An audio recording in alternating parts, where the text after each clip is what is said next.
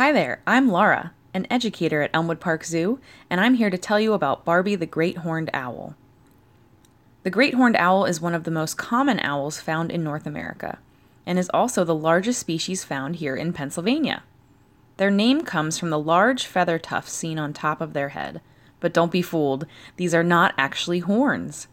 They're called plumicorns, and they help to disguise the owl's body shape. They can also move these tufts into different positions to communicate with other owls, similar to how our eyebrows move when we're feeling happy, excited, or angry.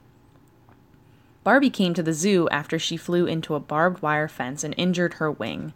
Unfortunately, she is no longer able to fly long distances, which means she would not survive in the wild. She spent a few years as an ambassador animal with our education department before moving on to exhibit, and she can now usually be spotted sitting up on the tallest perch, keeping watch over the zoo from her window. Owls spend a lot of time perched like this, watching and waiting. They are ambush predators, using their amazing eyesight and excellent hearing to search for food. The color pattern on the great horned owl helps it to look just like tree bark, and they have special feathers that allow them to fly almost silently, sneaking up on their prey. While Barbie may spend most of the day sitting quietly, this species of owl can actually be quite noisy at night and has one of the most well-known and easily recognized calls around. Their hoot is often used as a sound effect in movies or television.